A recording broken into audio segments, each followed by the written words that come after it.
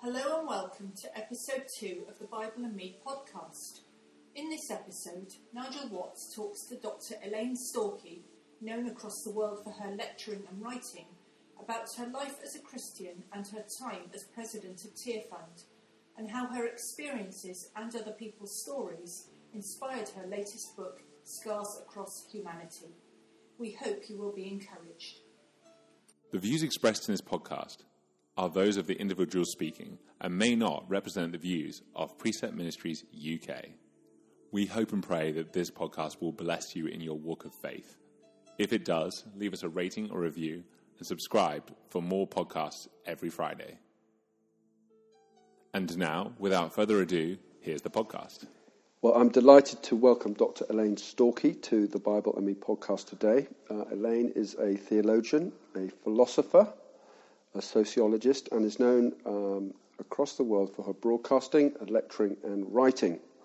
Amongst the many and varied appointments in her life, she presented BBC Radio 4's Thought for the Day for more than 20 years, was a member of the Church of England's General Synod for, I think, 28 years, and was also president of Tear Fund from 1997 to 2013. Her latest book, Scars Across Humanity, addresses the global incidence of violence against women. Elaine, welcome to the programme. It's wonderful to be here. And I notice that you have 3 sons, like we have 3 sons as well. Indeed we do, yes. How did you become a follower of Jesus, and why do you follow him? Well, I was a churchgoer from a very young age. I mean, my mother took me along to church. And in fact, my next-door neighbour, a woman who just loved to go to worship, was much more dedicated than my mother was. My mother felt she should take me to church, but the moment the neighbour offered, I think Mummy lapsed and the neighbour took over. But it was about in my teens when one of my best friends at school had just had an experience of God at a youth camp and was desperate to get me there.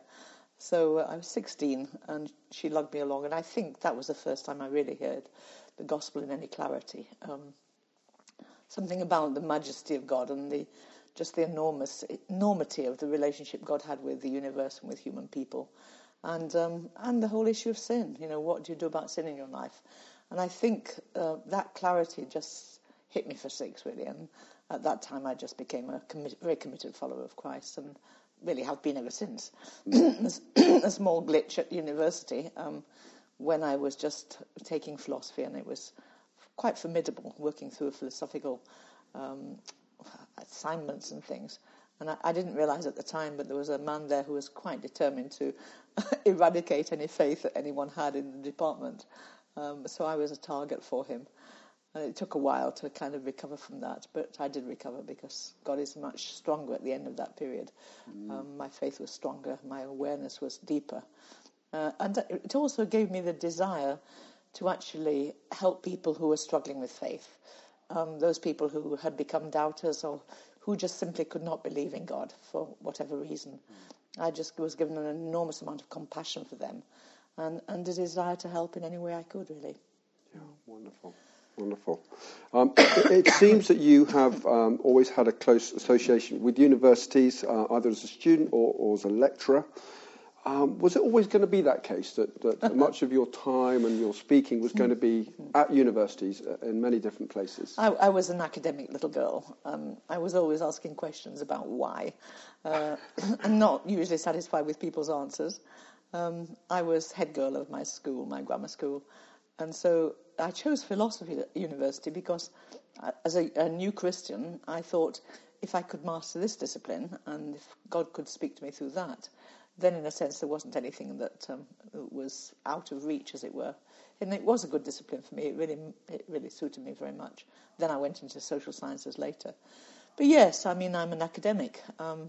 I think academically I ask questions when other people take things for granted. I thought this was quite normal until I kind of hit my mid-20s and realised that most people don't ask questions about things. They live in a very routine way of life, and I have to live in a meaningful way. And the search for meaning is a very deep part of my psyche, really, because if we live in a meaningless universe, what's the point of it all? And that sense that everything must have a point, even if we don't understand the point. But knowing that God understands the point is enough for me. But I think, yes, I was always going to be an academic. Where did that inquiring mind come from? I mean, were your parents very academic? No, neither of my parents were academic, but my father is very similar in his psyche and his interrogation of things. And he had a global picture of reality, similarly with my grandmother. But they were of the generation that, on the whole, just got on with life. You know, they weren't heavily educated. But my father grasped things very rapidly. He spent most of his life at sea, his younger life as a fisherman and then as a naval officer. So he was quite new to all of this, and he thrived on my education. He loved it. Yeah, wonderful. You travel widely, speaking many different countries. What is it that motivates you to speak out on the issues that you do? How do you decide what are the issues that you're going to talk about, and what motivates you to do that? I think that they're usually the issues that are relevant at any given time. So when I first spoke, it was largely on apologetics, largely on trying to introduce people to understanding the Christian faith, trying to help them think it through, especially those people who are coming from the outside. So for many years, most of my speaking was concentrated on trying to introduce people to conceptual thinking about God, trying to introduce people to the Bible, to a bigger vision of reality. It wasn't technically evangelism. It was either pre-evangelism or it often went into evangelism because, of course, if people were listening, then they asked questions about themselves and their own faith. But then as time went on, I was, in a sense, whatever was coming up in people's lives, I started talking a lot about family and relationships. Then issues of social justice became very, very important to me, and still are. The fact that we live in a fundamentally unjust world, where evil rules in so many areas of life, and where increasingly sin wins over righteousness and goodness, because the prince of this world is a powerful prince, and therefore alerting people to that. So I became, I suppose, much more concerned about prophetic ministry, alerting people to the horrors and the dangers and the pitfalls and the nuances, and trying to prevent people from actually going in wrong directions that they were going to regret for the rest of their lives. And in order to do that, you have to give them a bigger picture of creation and then sin and redemption, so that it becomes part of their own thinking pattern and their own DNA. But social justice concerns me enormously. The vulnerability of the marginalised people who nearly always pick up the tab for poverty or oppression or exploitation. They're the ones who suffer. And when you read the scriptures, you know that this has always been the case. And it just... God's heart for those people, to me, is it's impossible to read the scriptures without recognising, especially the prophets, how God's anger and God's heart for justice and righteousness and for the protection of the poor and the damaged and the disadvantaged. So that's, I suppose, where I've been for the last my adult years.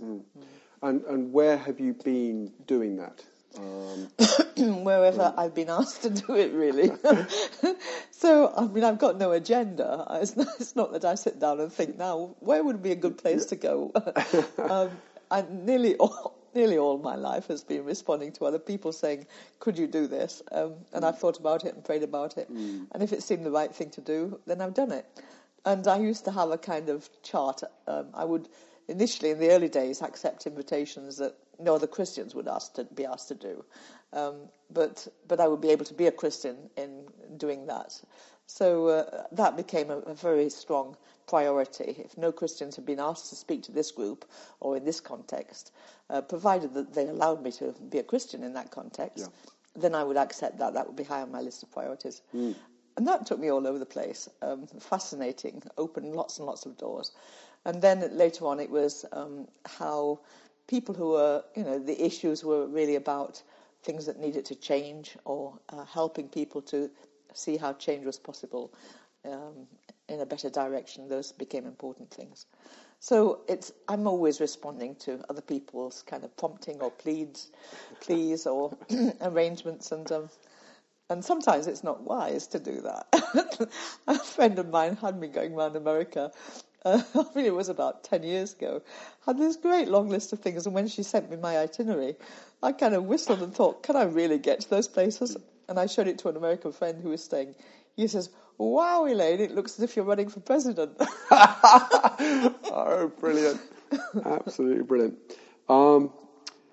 Talking about president, you were president of Tear Fund. That's right. An amazing Christian charity for a number of years. Mm-hmm. Can you give us a sort of a snapshot of what that involved and what you were, as the president, were, I guess, seeking to achieve in your tenure?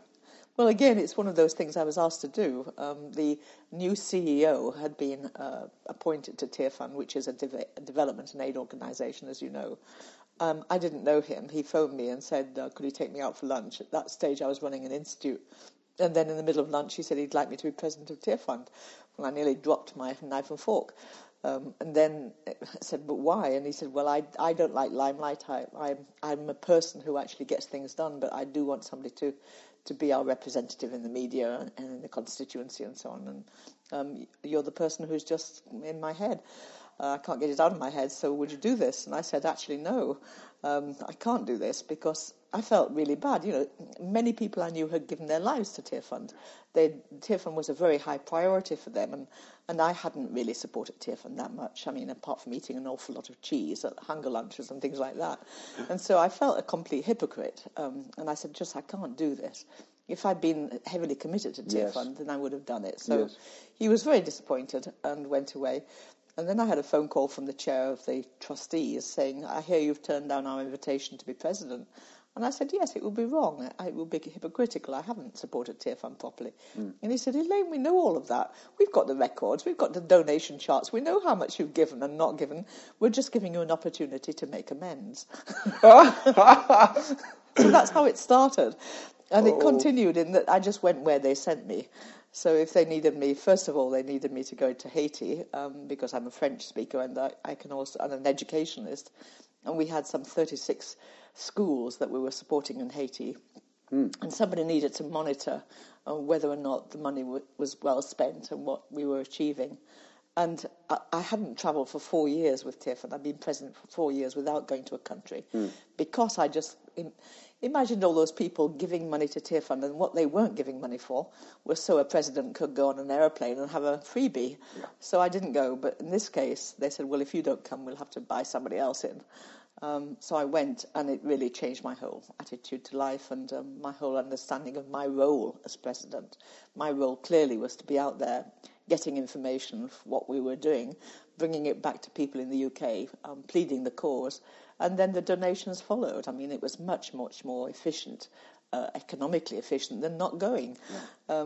So I was wrong about that, and it really just changed my whole outlook, seeing the level of poverty and deprivation and disadvantage, but also just what a few pounds from the UK could do overseas. Amazing, really. How they could transform lives, transform churches and their ability to minister and give and so on. So that was an enormous insight that I gained from those early years. And yes, I've travelled most of East Africa, South Africa, a bit of North Africa, none of the West, and a lot of Asian countries too, and Latin America. It's been an enormous privilege, and it's taught me a great deal of how when the rubber hits the road, God's faithfulness is still there for people. And people who know that in their hearts can carry on, you know, and I've seen people, you ask yourself, could I do that in their situation, you know? Could I actually continue in faithfulness and prayer and commitment and so on when everything is stripped away from them, everything? And the answer is you just don't know, but you just believe in the grace of God, that he holds them and will do the same for you. So it's been a wonderful learning experience and many, many warm and rich friendships, and it's taught me a great deal. And in terms of your own faith, your own journey of faith and understanding of God, yes, would you say that it's had an impact on that as well? Enormous impact. It's shown me how real integrity in the sight of enormous danger and can actually come from the most unexpected places. I mean, just to give one story, if there's time, I was in the Congo. There'd been an internal war, a civil war going on for ages. Many areas were decimated. We lost a complete compound, and we had to close the compounds that were operating with Tear Fund because it was too dangerous. They were being targeted by the militia. People were being killed and so on. So when we closed one compound down, we left a big truck which had all the kind of accoutrements. It was a landmine proof, it had radio control and so on. We couldn't do anything else. I mean, and the people pulled out. And the driver, who had been working for Tear Fund, a Congolese man, they were all Congolese, stayed there with the truck. And now he had a decision to make. What would he do with this truck? So he dug a very deep hole and buried the truck in the compound and covered it over so that when the militia came in, there was nothing to take, nothing to do, and they went away, left him alone. He was the only one left there. Then the question is, what does he do with this truck? I mean, we hadn't paid him, apparently, by this stage. I mean, I only found this out years later from someone else who told me the story. So he could have sold the truck and collected it as his wages. He could have given it to the opposing militia. Yes. They would have paid him well for it. Yeah. He could have given it to the old Congolese army. They would have paid him for it. Or he could have stripped it and used it in a whole range of ways. And he just thought and prayed about this and decided he would drive it to the nearest open compound, which happened to be 300 miles away. So he drove the truck across very rough territory, very dangerous territory, deposited it in this Tear Fund compound, and then hitchhiked, walked, and got a lift all the way back home. Now, that's extraordinary. This was a poor man, a man with nothing. And yet the integrity, this was not his truck. This belonged to Tear Fund. It was God's truck, and therefore it had to go where it could be used again. And that just makes you... It speaks, doesn't it? It does. It does, really. And that you see that multiplied over and over again in the hours that people give to one another and the commitment they give to God. It's actually a very humbling experience. And then you're challenged yourself, aren't you? All the time. When you see those things, all the time. When you see those things happening. You were on the Church of England Synod for many years, 28, I think. Is that, I think, the longest serving member, maybe? No, somebody's topped that. Oh, right. Often, the Church of England gets bad press, and we know who sort of controls the airwaves in a sense. What is your sense of the future of the Church of England, its role in society, its future? I mean, you, in a sense, you've got an inside track on this, being very close to it, and for many years. What would you say to that? Well, the Church of England is many different things. I mean, at a structural level, it's a church that has never been able to decide whether it's evangelical or reformed, Catholic or reformed. And so in that sense, it's a composition of very different kinds of theology, which all come together in a kind of melting pot. And sometimes they don't melt. Sometimes they're great blocks of ice, and you've got to negotiate one another. That's an act of history, really. It's how it all happened and how it's developed. I happen to think that that's quite enriching, because if you can really get to the kernel of the faith of the brother and sister who holds a different kind of theology from yours, and find out what you have in common. And what we have in common is that we believe in the reality of Jesus Christ as our Saviour. Once you're there, you've got an awful lot you can work with and you can build, rather than just focus on the things that divide you. You know, my views on this or his views on the sacraments or whatever. That's a waste of time. If we're going to focus on those, we can talk about them or try and sort them out. So my way in the Church of England is always to try to find people I can be reconciled with and work with positively on whatever agenda we feel that God has produced at that time. And the Church of England, in a certain sense, mirrors the society that we live in. It has all of the problems and struggles and pains and brokenness that's there in society. And it's been entrusted with the good news to bring to those people in society. When I get impatient with the Church of England, it's when we start to celebrate doubt as though this is one great, massive, fantastic achievement, rather than mourn doubt. I think when you've got a situation where people don't believe and they don't, they no longer know how to move forward with God, we don't celebrate that. You weep over it. And so there's a kind of tendency in some areas of the church to make that a very exciting big issue. But I think what the church can do is continue just to preach the gospel. Yeah. And the other thing I wanted to say is what the Church of England really is hundreds, thousands of small Christian communities dotted all over the country and doing tremendous work. Many of them are doing an amazing amount of work, loving the community, setting up all kinds of things that enable people in the community, and just holding people's hands and leading them to God. So, and which never gets into the press. No, we miss that all the time because that's not news, is it? I mean, even our tiny little church here, right opposite our house, it's a community church. It belongs to the village. The village knows it's there. The Sunday attendance is minute. But if you do carols on the green before Christmas, the whole village turns out. And, we celebrate something that they still want to hang on to. Yeah. They want to believe in the incarnation. Mm-hmm. They want to believe that baby in the manger was really the Son of God. Mm-hmm. And we can be a vehicle for helping people to do that. So I think it has to be kind of a church it's because itself knows what wounds are like, able to help those who are wounded in our culture. Wonderful. Now, your latest book, Scars Across Humanity, Understanding and Overcoming Violence Against Women, was published reasonably recently.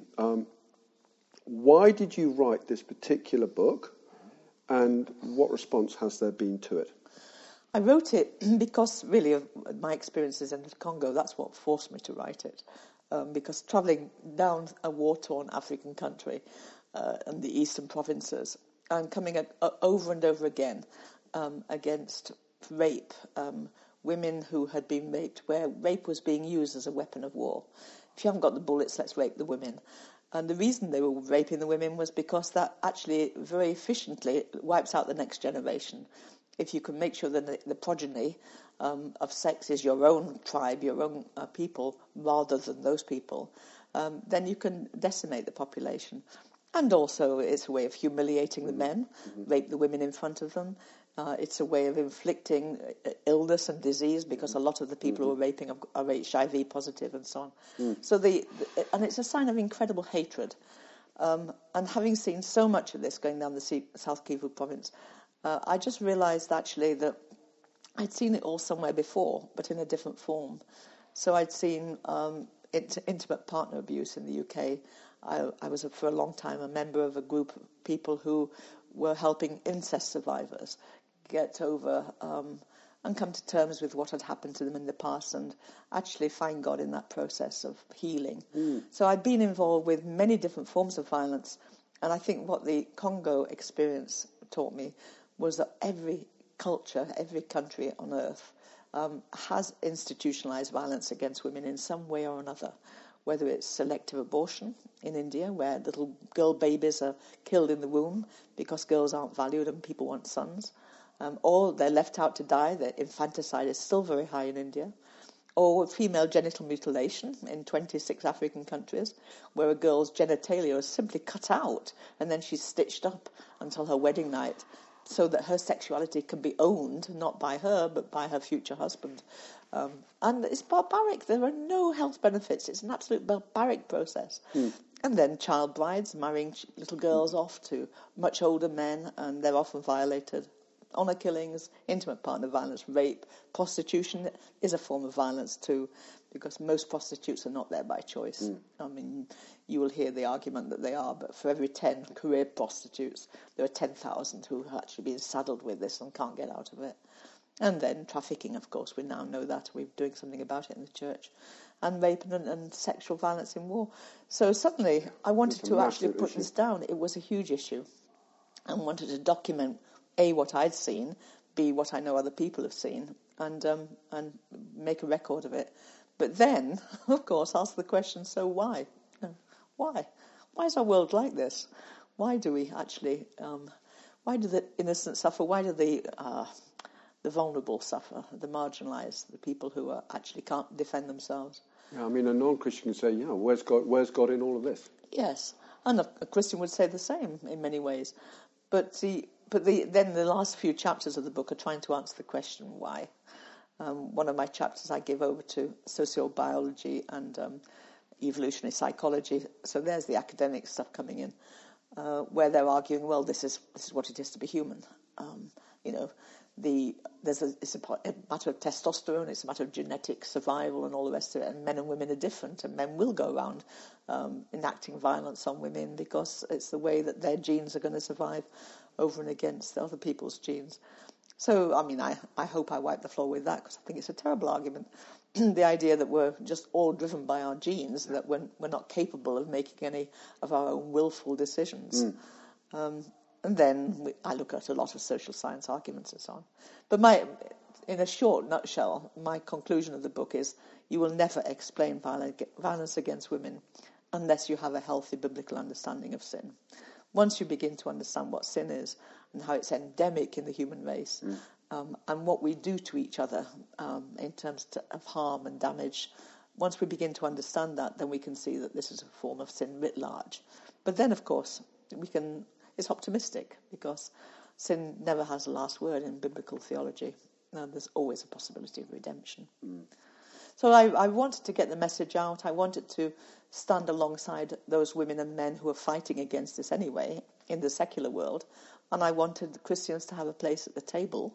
But also I want the church to take a lead on this. I want us to be able to announce to people, this is not right. This is wrong, and we can actually come against it in God's name, and we can work together to eradicate it. And I believe we can. And there has been a good response to the book. And in the UK, even in the UK, there have been groups set up all over the country. A colleague of mine from Tear Fund came on board. His name is Peter Grant, and he set up this organisation called Restored. My husband and I are both ambassadors for Restored. And he and a co-director, Mandy Marshall, their idea is that expose violence, expose marital discord, expose rape and so on that's going on, but then bring healing and help people to actually take preparatory steps so that it doesn't happen in their communities. And Peter has this organisation called First Man Standing, where he's inviting Christian men all across the country to stand with him against violence against women. And that too has been tremendously successful. I need to sign up. Yeah, go for it. I need to sign up. Now, we met for the first time at the Salisbury Diocese Conference last summer. You were speaking there. We as a ministry were invited to have a stand there amongst the ministers there. Just wondering, had you heard of the work of Precept before that stage? No, I hadn't heard. And I mean, it's a sorrow that I hadn't heard, because when I went onto the website and saw what you did, I mean, obviously you can't do that overnight. I mean, it's obviously been going a long time, so I should have heard of you. I'm sorry I didn't. No, not at all. But yes, I mean, it was interesting and also encouraging, just to hear what you're doing at ground level, rather than at esoteric level or just church level. It's a tremendous way of getting the message out. Yeah. Now, the Bible. Let's talk about the Bible, because I know you love the Word of God. And why is the Bible so important to you? Because it is God's revelation of God's self, and it's also God's revelation of ourselves. So if you read it carefully, it's our story, our cosmic story as human beings writ large, and our story in relation to the God who made us. So we are self-identified so powerfully in the Bible as fundamentally people in relationship, and that cuts across so much of what we think about the person in our own culture. I mean, we're so dogmatic about individualism.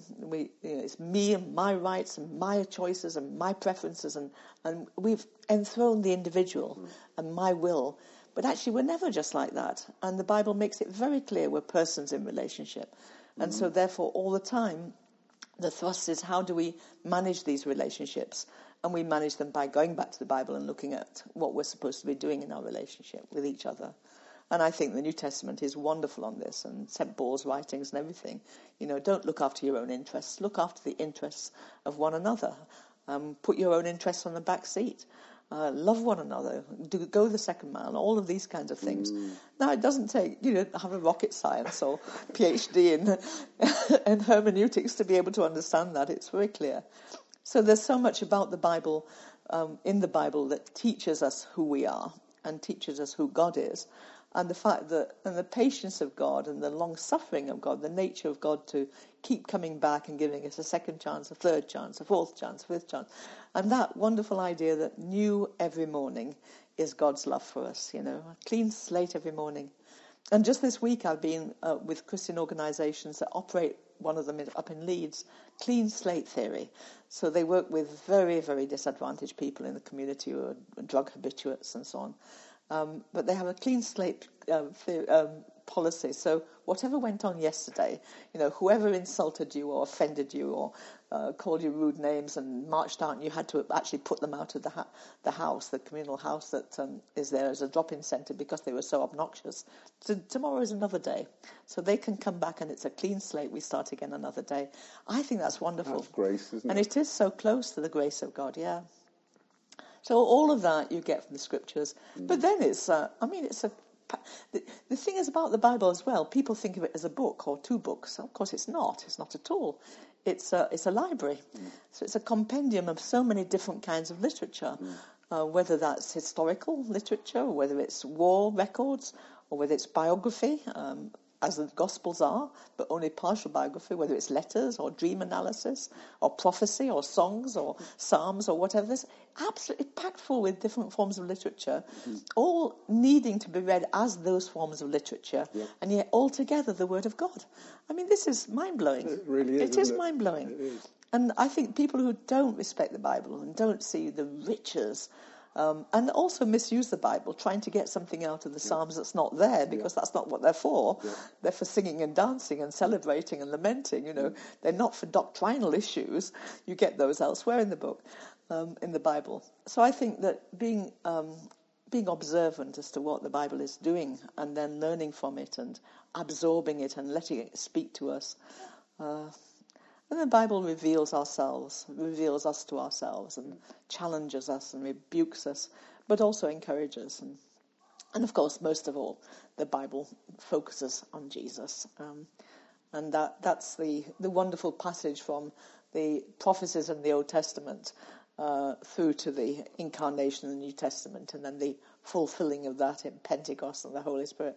It's so fantastic. It's amazing. We're studying Micah at the moment. Oh, Micah wonderful. 5:2. And there was a prophet, lived 700 years before Christ was born, Exactly. saying exactly where he was going to be born. You think, oh my goodness me, and that's just one of maybe 300 prophecies. Yeah. It's absolutely mind-blowing, isn't it? It really is.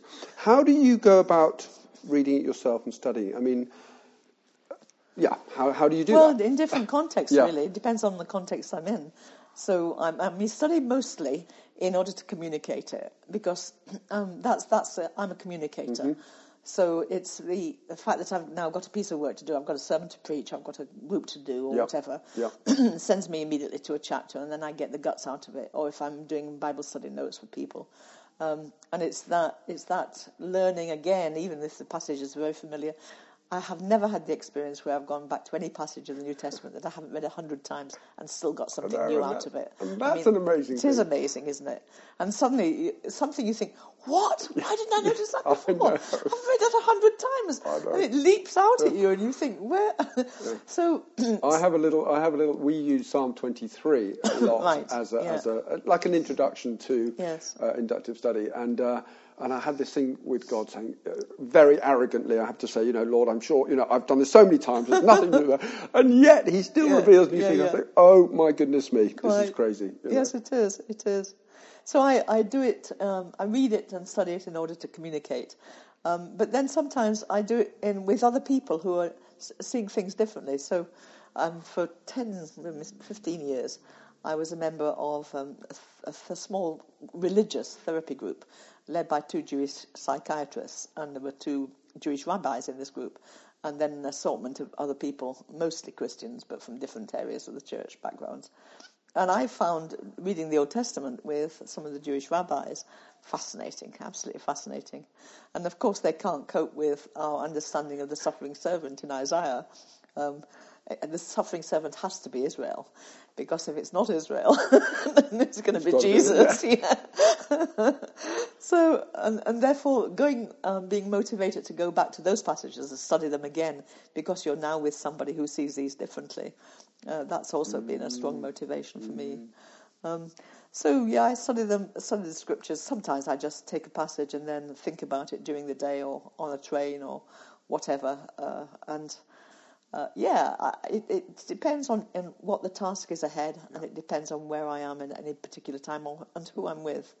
If I'm with somebody I feel would benefit from looking at a bit of scripture, I'll ask them, would they be interested in? Yeah, very good. And they often are. It sounds to me as though it's part of who you are. The Bible is I mean, I don't make sense. I don't make sense as a person without the scriptures. I mean, if people want to know me, this is who I am. And so try to, I was asked to go somewhere and strip away my faith, and I said, well, there's nothing left,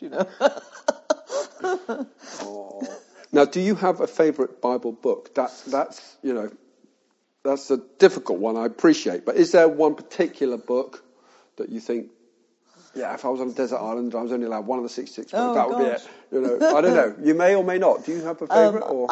I think, the Gospel of Luke would probably be the one I'd hang on to, like grim death.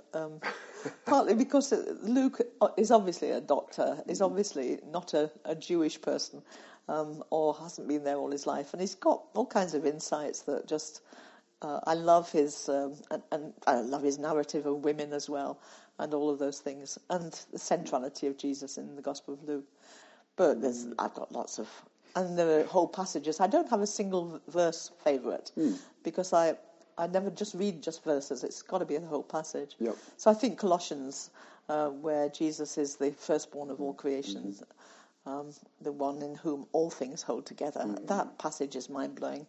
And if I'm wondering about the meaning of it all, just reading, in what way does everything hold together in Jesus? It's just and he is the image of the invisible God. Yes, that's right. And that's for me, that was a phrase. So God is invisible. Yes. So people have these different ideas about who God is. He's a guy with a beard on a cloud, whatever. Yeah. But actually, that nails it. Yeah. He is the image Yeah. of the image. So if you want to know about God, then you've got to look to Jesus. You know. So yeah. Yes, indeed. But I also love lots and lots of things in the prophets. The prophet Isaiah, the promises of fulfillment and healing, and Isaiah 61 where he's going to heal, bind up the brokenhearted, restore the weak, and I think all of these passages are so poignant and they are, moving. and then of course Jesus stands in the temple of Nazareth. That's right. And Points it to himself. Yes, that's God. right. Exactly. It is amazing, isn't it? Yeah. What is next for you? I mean, looking back over the many and various things you've been involved with, I can't sort of see retirement anytime soon, probably. No, I mean, I have no idea what that word means even. I thought a couple of years ago I'd be just easing off before I wrote the book, and I've got to finish a biography I'm writing of Lynn Lucy, who was married to a Congolese surgeon, and she died of cancer 3 years ago now, and we were writing her biography together because they're the ones who founded Heal Africa. And it's I'm now so late in this manuscript, and the problem I've had is because she's not here with me, she can't answer my questions about the text I'm putting in and the stories. So her widower comes over and stays with us every summer since she's died. But of course, he's telling his story, not Lynn's story, so I'm hearing his version of what Lynn is telling me and thinking, no, this is not working. And I've really got to find a way of cracking this. I've got to finish Lynn's biography because it is the most amazing story of the most amazing woman I've ever met in my life. Just somebody who gave her life to the Congo. And I think that her level of integrity just takes my breath away. I must do that, I believe. I mean, when she died, her obituary reached parts of the world that no Christians are ever mentioned in. I mean, she had a long obit in The Economist, of all things, because people had met her and just been so struck by her goodness and her love of God, really, and love of people. So I want to finish the writing I've got to finish my novel. I started this novel about 25 years ago. It's changed its shape as it goes on, but I think I know where I'm going with it. So every now Are and we again... allowed to know what that's... No, you can't. It's about a house. It's about masonry. Oh, right. I started writing it on a long, long train journey. And, I nearly missed my stop at the end because I was so into this. But I think that I'd like to do that. And I probably need to ease off the travelling and the speaking. I've been trying to empower and encourage younger women to take it up, and that's certainly happening. There's a lot more women speakers now than there were when I was a young woman. I seem to be doing an awful lot of it then. And they're great. And I mentor a lot of young women, so stay in touch, because in the climate that we're in, it's very easy to go off the rails, frankly, and for all of us to have the pressures that are coming in on us and not see the clarity of the vision ahead. Mm-hmm. So, I think it's really important to stay in there. And then I really do want to spend more time with my grandchildren. We had the whole family here for Christmas, which was a great joy, 14 of us, and it's wonderful. It's really just an absolute peach to have them all together in the same room. My eldest son is going to get married in September. Oh, right. So I'm not allowed to say this to him, so I hope he doesn't listen to this podcast, but I can't wait to be a granddad. It's wonderful. I haven't met a single grandparent that hasn't said, it's wonderful. It is wonderful. And one of my biggest regrets being a dad of 3 boys is, and being in the army a lot, is I was away so much when they were young, and of course you can't bring those years back. No, that's true. So I see, grandchildren age kids around, and I think, I want one of you, I can't wait. So I get exactly what you're saying about that. It's tremendous. They are lovely, lovely human beings. And you just look at them. Actually, with our 3 boys, each of the we could only do boys for years, so we had 3 sons, 4 nephews, 4 grandsons. Oh, no. Yeah, and then suddenly a wee girl pops up, and she's completely different from all of the boys. Now we've got another grandson, so we've got 5 grandsons and 1 granddaughter. And the 4 older ones, who are now all teenagers, get on tremendously well. And always, even though they're completely different parts of the country, our oldest is up in Scotland. And it's a great joy to see them interacting with each other and even discussing, the ones who are convinced about the reality of God and faith in Christ, and the others who are not quite so sure about this, and listening to them, overhearing conversations. Well, having you as a grandma would be a good one, really, wouldn't it? And then they're different personalities. I mean, one of them, what was I taking tablets for? I can't remember what it was. Something a mild infection. And he watched me taking these and said, "Are you all right, Nanny?" "Yes, I'm fine, darling." "Are you sure you're all right?" "Yes, I'm fine." And so he went away, and then a bit later he came back. "You will take those tablets, won't you?" "Yes, of course I will." "Why?" "Because we want to Grandma for a bit longer," he says. They just say it how it is, don't they? Absolutely brilliant. Absolutely brilliant. Well, listen, I think we've come to the end of our time. I primarily want to thank God for the gifts that he has given you, and also for the fact that you have taken those gifts and you have used them in many wonderful ways to serve him. And just continue to pray for good health. Thank you. And for God to open the doors that he wants to open for you, and that as a result of what you do, what you communicate, that people would have a clearer understanding of who Jesus is and be encouraged to follow him for his purposes. So thank you so much. Well, my greatest joy is actually networking with people who are really doing something. I mean, I can talk, I can communicate, but there are people out there just doing it, living it, day after day, giving their lives, pouring their lives out for God in often very difficult circumstances. And I think one of the biggest and underrated Christian virtues is hope. And therefore helping people to find hope and communicating the reality of those who found hope and are doing things in a hopeful, loving, faithful way, letting other people know about them. If I can carry on doing that for the next 10 years, I shall be more than happy.